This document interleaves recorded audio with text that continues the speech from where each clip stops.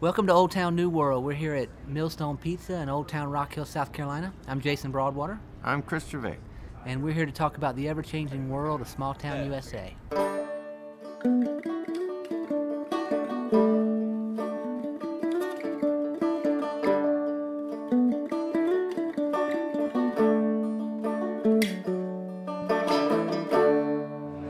Okay, so I went to York County Day the other day. And yes, I know I said day twice real quickly there, but... The other day was York County Day. Yes, the other day. And you went to it. Right.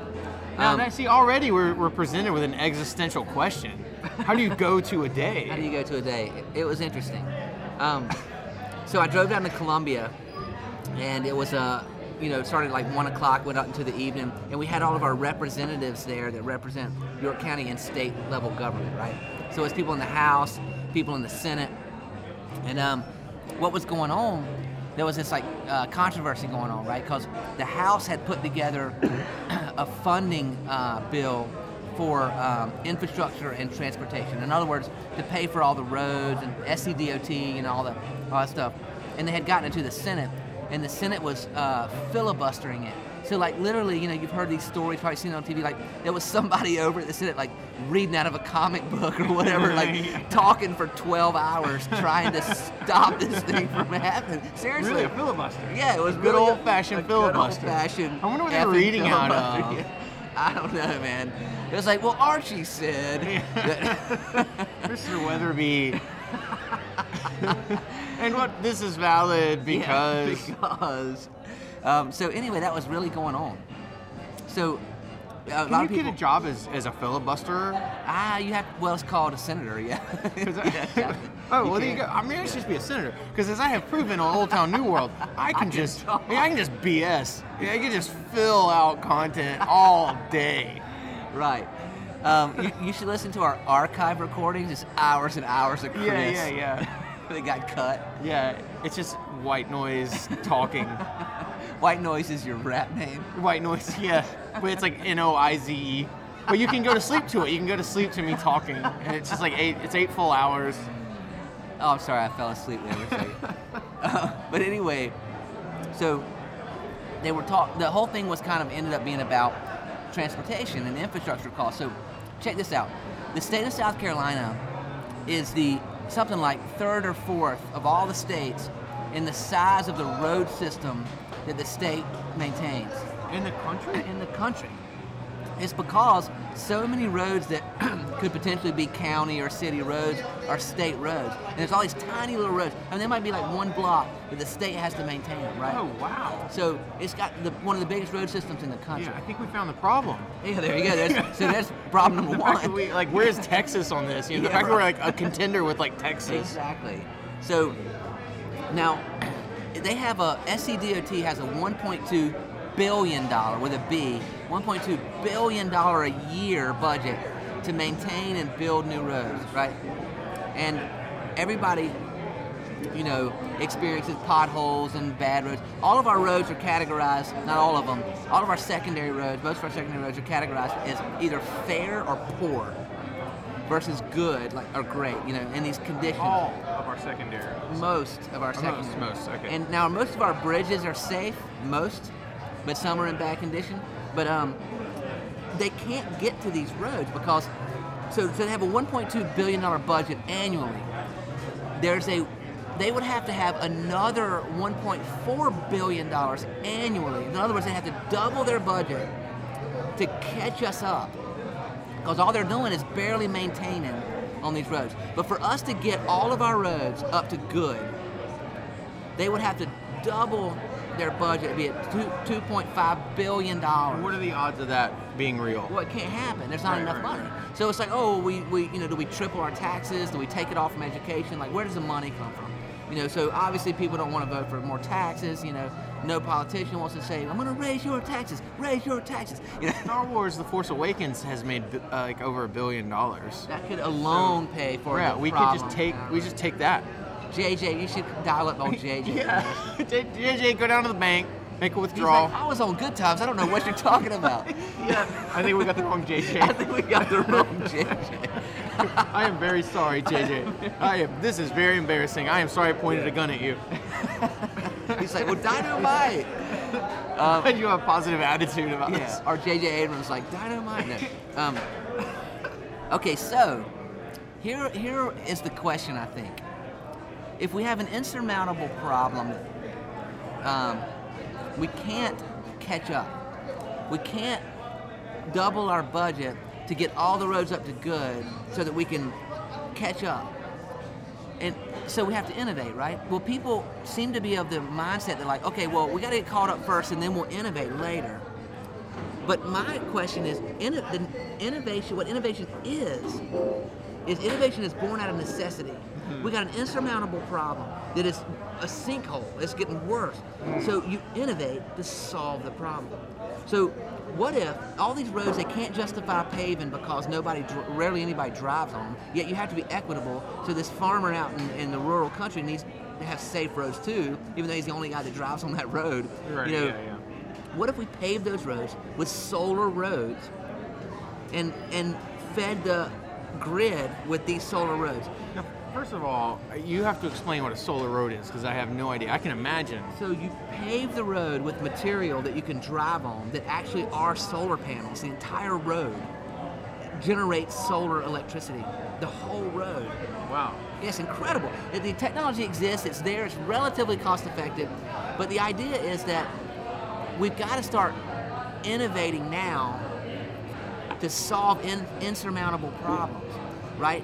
And so how do we introduce, like, what if we were able to get all this money we give to higher education, all this money we give to innovating in small business, what if all the colleges were working on this problem? What if all the small businesses were working on this problem? What if we let go of the problem, like the SCDOT didn't control it anymore? We opened it up to more of a input kind of thing, and we had the whole state from fifth graders up solving this problem. I think that's an excellent point, and I think that makes so much sense in that, and like as we've talked about a million times, how the hierarchy of knowledge and skill and stuff is not what it used to be, and it's so much more belongs to everybody.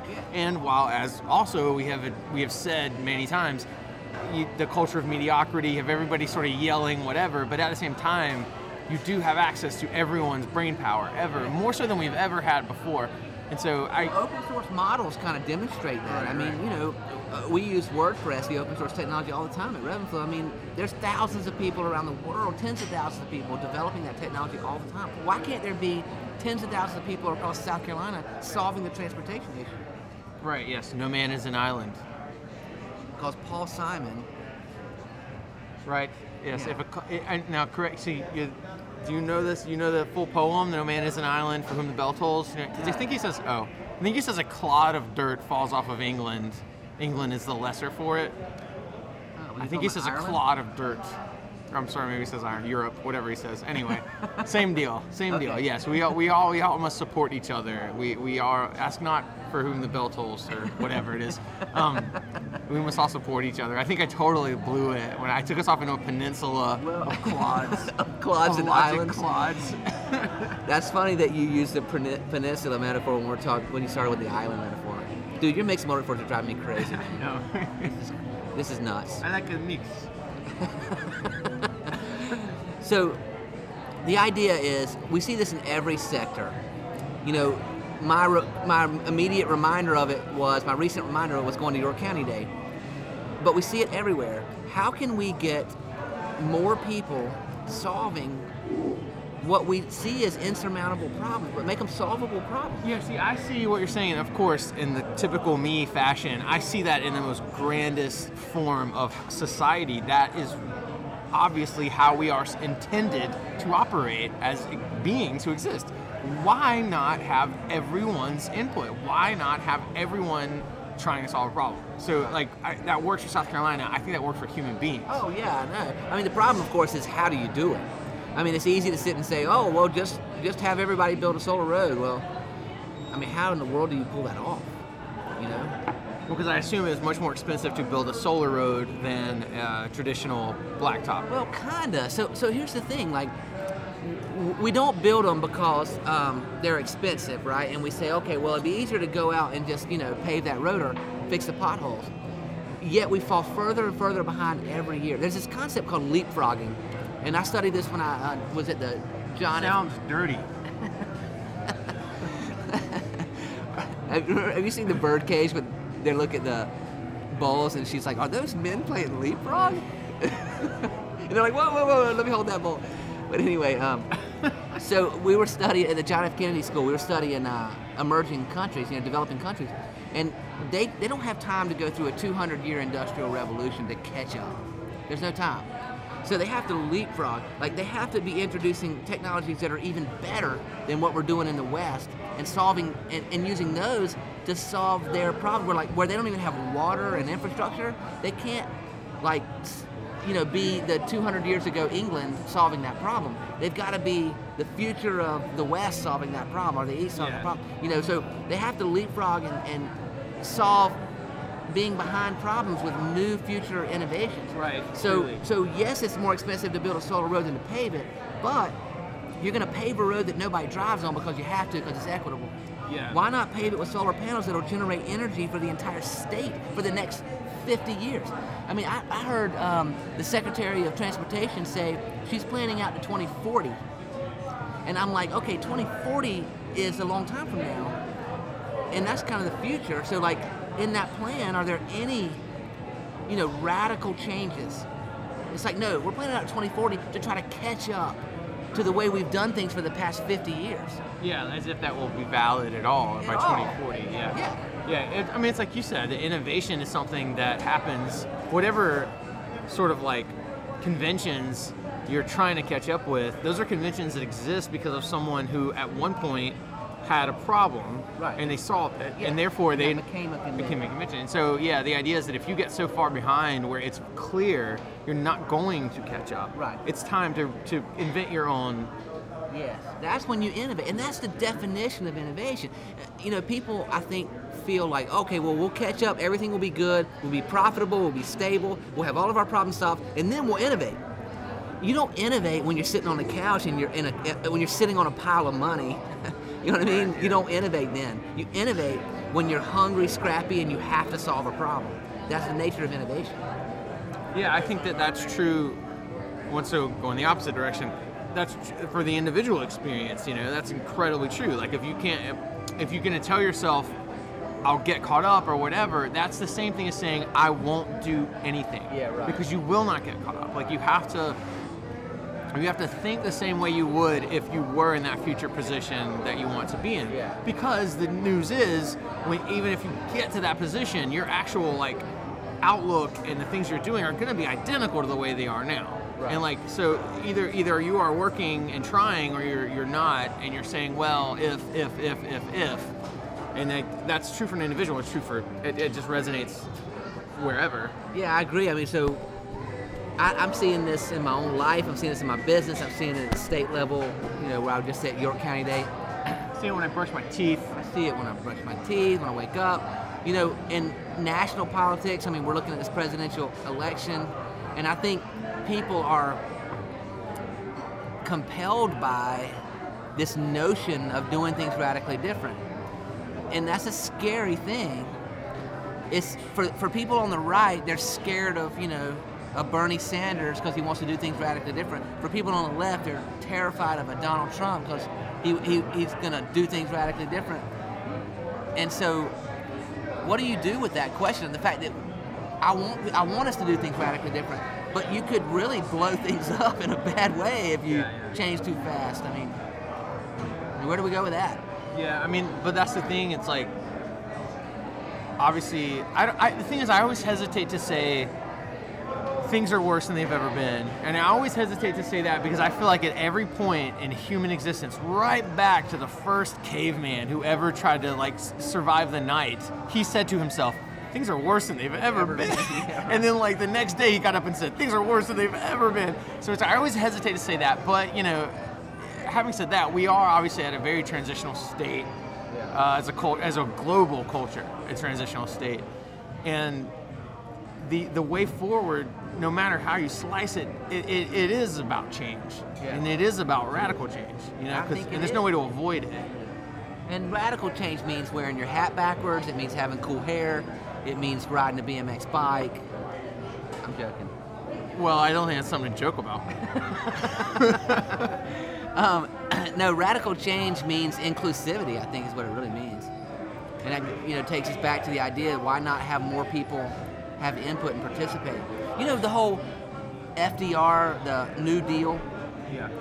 where they pretty much had like everybody put to work on building roads and dams and bridges and all kinds of stuff because nobody had work to do. So it's like, well, why not just employ them all in doing the good of the country for the community, and then everybody's got work and we all benefit. Why can't we do that again? I don't understand why we can't do that. Yeah, that makes sense. I mean, that's a possible place to put investment. I mean, when you look at, especially downtowns, you can always view very directly the periods of architectural growth, because it never, any small town in America, you see, okay, well, whatever, in the turn of the century, obviously they built a bunch of stuff and they didn't build anything else until the 80s. Right. Do you know what I mean? And that's sort of how most towns look. And I don't know what it is, 70s and 80s, we seem to be building a lot of stuff. But yeah, maybe it's time for another spike and like just architectural sort of investment. So obviously, well, that's happening whether we decide to at Millstone right now or not. It's happening. Yeah, it's definitely happening here. I mean, it's exploding here in its private sector investment. That's absolutely true. I'm sorry, I've never realized that until this moment. Like, because you can tell what architecture that's like sort of like or it's like World War II era or before, and then you can tell architecture that's like 60s and forward. And then now I think we're gonna have, and this is not to disparage the design aesthetics of the age, but the sort of like two-tone, like tan and brown buildings or whatever, yeah. People are gonna, oh, that was like the early 2000s. I certainly hope you wouldn't disparage the design aesthetics of the age. No, I would not do such a thing, sir. As I cluck my beard and twirl my mustache. Well, our mustachioed gentleman who has joined us just now with that comment is, of course, the undeniable, posthumously Josiah Blevins. R.I.P. me. Okay, so Josiah, before we started this podcast, you were not present. We got into a horrible. In my daddy's eye. We got into a horrible fist fight, Chris and I. We're pulling hair and screaming like children. We had fisticuffs. Before we started this podcast, we were having an argument about what the podcast should be about. And one idea was the idea of that innovation is something that you have to do now. And my example of York County Day that I started a podcast with was my example. It's something that you do to solve the problems when you're up to your neck in problem. That's what innovation is. The other argument that we had was about almost access. When something goes from being controlled by a smaller group or held to a smaller group, makes that group cool, makes that group powerful, makes that group rich, whatever it is, and then all of a sudden it blows up into access and input for large amounts of people. Well, we had this genius idea that these are the same topics because the innovation that we need is an explosion of access, whether it's for government or whether it's the internet and we'll do with music or anything like that. So I said we needed an explosion of fish. And I misheard him to say explosion of access. So we ran from there. And so my question is, fish or access, what's your comment on an explosion of? Yeah, fish explosions are awful. They're just the worst. They leave a lingering smell in the air for months, but access is a great thing. I was talking about the rock and roll band Fish. Oh God, who are fat with a PH. No, that would be great if they exploded. But yeah, as far as access and innovation, I think that it's totally anecdotal, but you see a lot of inspirational stories on the Facebook about people in third world countries who gain access to just like a small laptop or something and kind of engineer these things to fix their whole village. There was the guy in India who made the sanitary napkins. Do you know about that? Oh, no, He started. He made like a small machine where these like 3 women could like operate a business. They could buy this machine or have it. He would hire women to operate one machine in one village, and they would produce these sanitary napkins for all the other women of the village, because menses was something that was very like taboo, and women were not being afforded all, like the standard of sanitation that we're used to in the first world. So not only did he create like jobs, but he Solve the social problem. solved a social, and I don't know if it's part of their religion or what, but yeah, so hopefully you edit just all of this story out. Yeah, that's good. No, I mean, totally makes sense. the idea that and that goes back to my innovation idea. Like, the idea that somebody solves a problem with innovation. Like, it's not like he's going to wait until that country's up to first world standards and then he's going to innovate. Like, that's not what innovation is. So here in the first world, in the developed world, when I go to these meetings and I hear our government officials speak, and not to any slander them or anything. I mean, just the idea that we all take for granted that like everything's going to be taken care of by somebody or by the system or something, and then maybe I'll innovate like on a Friday if I got some time in the afternoon. Yeah, that's not how it Innovation works. isn't born out of lackadaisical desire to be cool. Innovation is born out of solving real problems for real people. Yeah, that's the death of it. I think complacency, or the idea that you are performing within a known system, is the death of innovation, because innovation is something that happens when you are constantly analyzing, constantly asking questions, constantly looking at the world around you and questioning it. You're not like, okay, well, I need to write a successful series for Netflix now, so let me think of it. You do really successful things like that happen because it's part of how you operate in the world when you don't need those things. It's just the way that your perspective and the way your mind works. Well, that's interesting. That's actually kind of an addendum to what I'm saying. I believe, I think there's multiple ways that people innovate. One is that people just are wired to innovate, which is kind of like what you're saying. Like, that's the way they operate. They always come up with ideas. And the other way is that you put people in tough situations, Right. and they will find a way to solve that problem. So, anecdote, once again, when I was in elementary school, I had a friend named Randy who was a pathological liar. He lied to me all the time about everything. Wait, is this story true? Yeah. I was not the liar, Randy was. Is this a friend quote, hand quotes? Yes, exactly what you just said. Yeah. Yeah. So crazy old Randy. One time I would say something cool that I thought was interesting, and he would counter with something outlandish that he made up.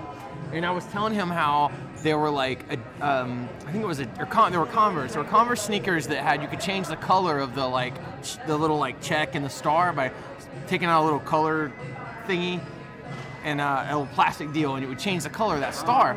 And I was telling him, I was like, man, these are the coolest shoes I've ever heard of. And he's like, yeah, well, I was at the mall and I got these Converse All-Stars that it's like one color on one side, and you take it off and you flip the shoe over and it becomes another color. And I was like, that sounds really cool, except for wouldn't the bottom of your shoe be the top of your shoe at that point? And he right there on the spot, he was absolutely lying to me. He made up this product called Never Stick or Everstick. He just said that. He was like, oh, well, it's got something called Everstick, where you take the sole off and then you flip the shoe out and you stick it back on. And he just innovated that within his lie right then and there. It's the worst idea ever. It's the worst idea ever. But he was forced to innovate and make up some horrible stuff. Yeah. That's a good example. You put somebody in a tough situation, they're going to innovate. Yeah, or risk the judgment of their fat elementary school friend, Which was you? Which was me. Which he didn't want to. He don't want that, buddy. So you guys were talking about access and being kind of like the catalyst for innovation, or the access is the innovation? Okay, good question. So we started out with these two topics. Are we talking about innovation or are we talking about access? And then we had this epiphany that those two today in this world, and maybe forever, those two things are the same thing, because without access, people don't innovate. So the more access that you give people, the more opportunity they have to innovate. And I started out with my York County example because I was talking about if we want to solve the infrastructure problems in the state of South Carolina, we can't have the same people that are in Congress with the same staff they've been using solve the problem because they've been working at it for 50 years. We can't solve the problem. So it's like, how do we radically change the process by which we address the problem? By opening access. You know, do we have all of our higher education institutions working on this problem? Do we have people that are unemployed? You can get a check if you come work on, if you fill a pothole, you know what I mean? Like, then we'll give you a check. I mean, how do we create more access to people to help solve this problem? You know, and I think access and innovation are somehow linked at their core. Yeah, see, I think, and this is speaking about a bigger issue, but like right now we have this thing where everyone understands because of social media they need to say something. And like more often than not, that thing they say is negative because that's the easiest thing to say, but... Sorry, I just downvoted your comment. Yeah, stupid jerk. And because that's like the easiest thing to do. And my hope is that as we make this cultural move where everyone feels the need to voice an opinion or whatever, thank you, that eventually does evolve into everyone asking themselves, like, what can I contribute? Because right now, when people say, what can I contribute, they mean, what can I say that's horrible? How can I like be a jerk about this and slag it? But like, yeah, no, hopefully that evolves into everyone in society saying, like, how can I make things better? Because it's the same energy it takes to, like, well, not necessarily, I guess, because it's very lazy and easy to say this is horrible. Yeah, So my question is, I mean, is it human nature just to slag on things? It is human nature to go to the easiest thing, and when that easiest thing does tend to be negativity.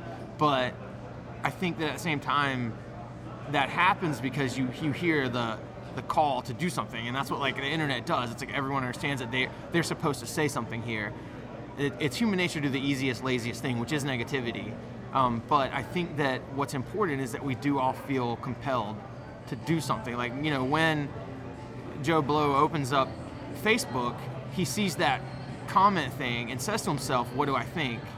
And hopefully that evolves into, okay, well, I'm done saying everything is stupid and everyone's stupid, like what can I say now? Right. And that becomes, can I contribute? Or maybe instead of it evolving, because maybe it's more like that there will be channels that open, and there already are, but channels that open that provide people who are motivated to do positive things, places to put that, like you said, that human nature to be compelled to contribute in some way. Right. Yeah, because there already are. I mean, you look at open source projects and stuff on the internet. I mean, people are mapping the human brain using thousands and thousands of people across the world, tens of thousands of people across the world to contribute to help map the human brain.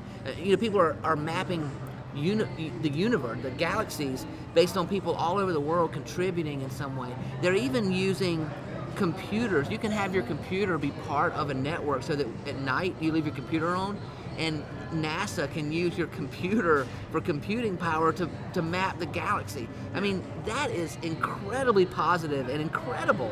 Yeah, and see, you know? Yeah, see, and computers don't feel emotional, so the computers don't say to themselves like, oh, I'm connected to NASA now. NASA's stupid. I'm offended by your comments towards computers. Right. Oh, I'm sorry, computers. You should be equitable towards computers. But I think that the traditional consumer is dead. I don't think that the traditional consumer exists anymore, and now we're in the era of the quote-unquote informed consumer. And so hopefully the next evolution is not just the demonic consumer. Hopefully the next evolution is the consumer who's closer to the creator. It's sort of like the idea of that flat society. And I don't know what that looks like. I don't know how you monetize that or whatever. Obviously, we're already struggling with that kind of thing. But if we don't get blown up by Donald Trump, we do move into a stage where, like I said, the traditional consumer has now become the informed consumer, which tends to be negative, and they contribute by saying everything that they're being offered as a consumer sucks. But hopefully the next evolution is like they contribute to why. You know, because anything now that fails, movies, music, whatever, anything that fails seems to not recognize the consumer's role now. Because the consumer is no longer just gobbling things up. We used to. But, you know, now we gobble things up with the mind of like, well, I know how to do this too. That's not true. Right, We've all not true. convinced ourselves we consume things. Oh, I can do that. Yeah, we consume things and we tell ourselves, well, I can do this too, and it gives us this like chip on our shoulder, which isn't true. But it hopefully does give way to some kind of legitimacy of like knowledge and skill. Huh. And that's access. Yeah. Yeah. And so it should lead to innovation. I mean, it has led to innovation. And really, the history of the world, I would say access more than anything else has led to innovation. Is that a fair statement, Josiah? Blevins? Senior Blevins? Moderately fair. Moderately fair? And also alcohol. Well, that's true. From reading about Bill Gates, you know that he had access to computers like from the age of like 13 or 14. Right. So he just had like more hours on a computer. Well, so that feeds into what I'm saying. Yeah. So So that all makes have it that. more than moderately fair. I think that, you know, I mean, you can even look at it in the broadest of like, you know, Chris-style scope and think about giving people access to written language, you know what I mean? Like, has led to the innovations of the human race. I mean, I think access is at the core of innovation, and we have solved that question now, and we are pretty much done. We've solved most of the problems of the world. We solved the problems of the state of South Carolina. We basically realized that access is the key to innovation, and I mean, we're pretty much done. Yeah, and then only we at this table should have access to things. So that's my point.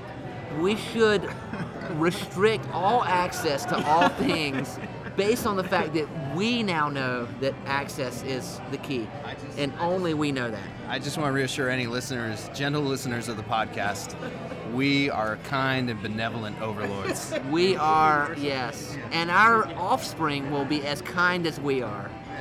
Our grandchildren will rule as kindly as we do. And our great-grandchildren for a millennia.